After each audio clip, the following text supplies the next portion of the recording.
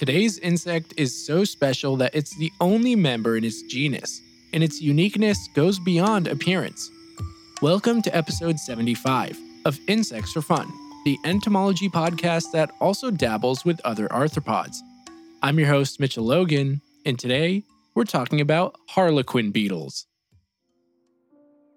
Harlequin beetles are incredibly large longhorn beetles in the family Cerambycidae. But as I mentioned earlier, they're so unique that no other longhorn beetle can be placed near them on the family tree. This makes them the only species in the genus Acrocinus. But what exactly makes them so special? Well, at first glance, you'll notice something incredibly odd. Those massive two front legs. Harlequin beetles have front legs that can reach a length of 6 inches, or 15.24 centimeters. And yes, it's only the forelegs. The others are quite normal when compared to the body. And speaking of, the total length for one of these monsters is 3 inches or 7.6 centimeters. So now I think you understand just how odd these insects look.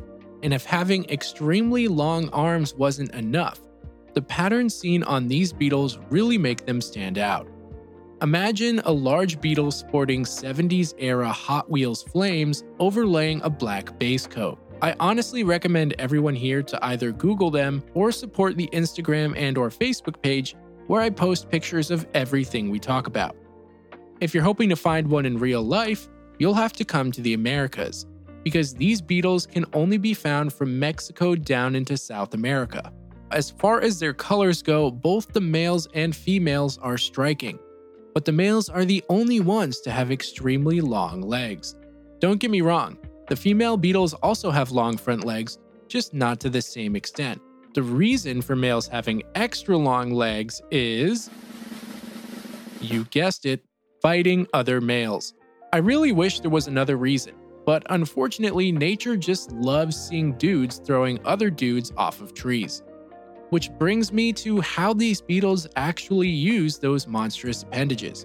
The males only use these long legs to trip and flip over other males or remove them entirely off of trees, specifically trees that make for great egg-laying sites. You see, when it comes to finding mates for Harlequin beetles, it's all about the territory. Female beetles like to use freshly fallen or fallen trees that are still relatively fresh. Talk about a tongue twister. They can actually find fallen trees within a couple hours after they fall, by picking up the scent of fresh sap. Males will guard these territories 24/7 until they've secured a female, but the girls only come out at night. Oh, really? So during the day, it's primarily playing a long game of King of the Hill, or King of the Log in this case. I should mention that the beetles also have very large mandibles, and males use these to bite and potentially tear legs off of other males. Honestly, when it comes to longhorn beetles, you generally don't want to make them angry, because the bites are something awful. I will never forget the time that I got bit when I was a kid. To this day, I will not haphazardly grab any longhorn beetles again. Now, on the topic of large mandibles, the females use theirs for more constructive things, like making holes in suitable wood to place their eggs. Female harlequin beetles can lay up to 20 eggs over a period of hours or days. It depends on how much wood is readily available, but the total number of eggs she can lay in her life is around 160. It can take up to 2 years for larvae to develop, but more often than not, they'll finish in under a year. Both the adults and larvae enjoy feeding on rotting wood, but the adult beetles will also feed on fungi, plant sap, and detritus like animal excrement. The adults only live for 6 months or so, and they tend to be more abundant during the rainy season, which will vary depending on how far south they are. For example, in Central America, the rainy season usually starts in spring, but further south in South America, the rainy season can range from December to March or January through April.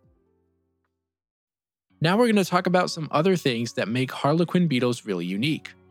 First off, these beetles contain 3 special fungi-killing peptides, but only one of them holds interest in the medical field. This would be Alo-3, and it's the only known insect-derived peptide with a special 3-fold structure.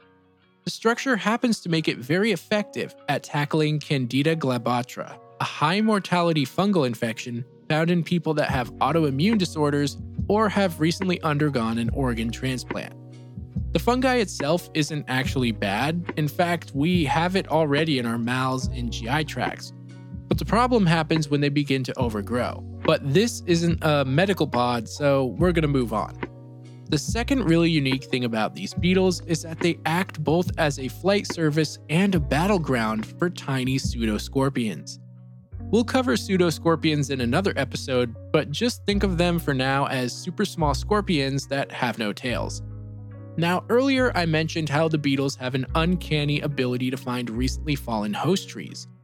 And the small pseudoscorpion species Cordylochernes scorpioides happens to use the same trees for the same purposes. But there's a problem.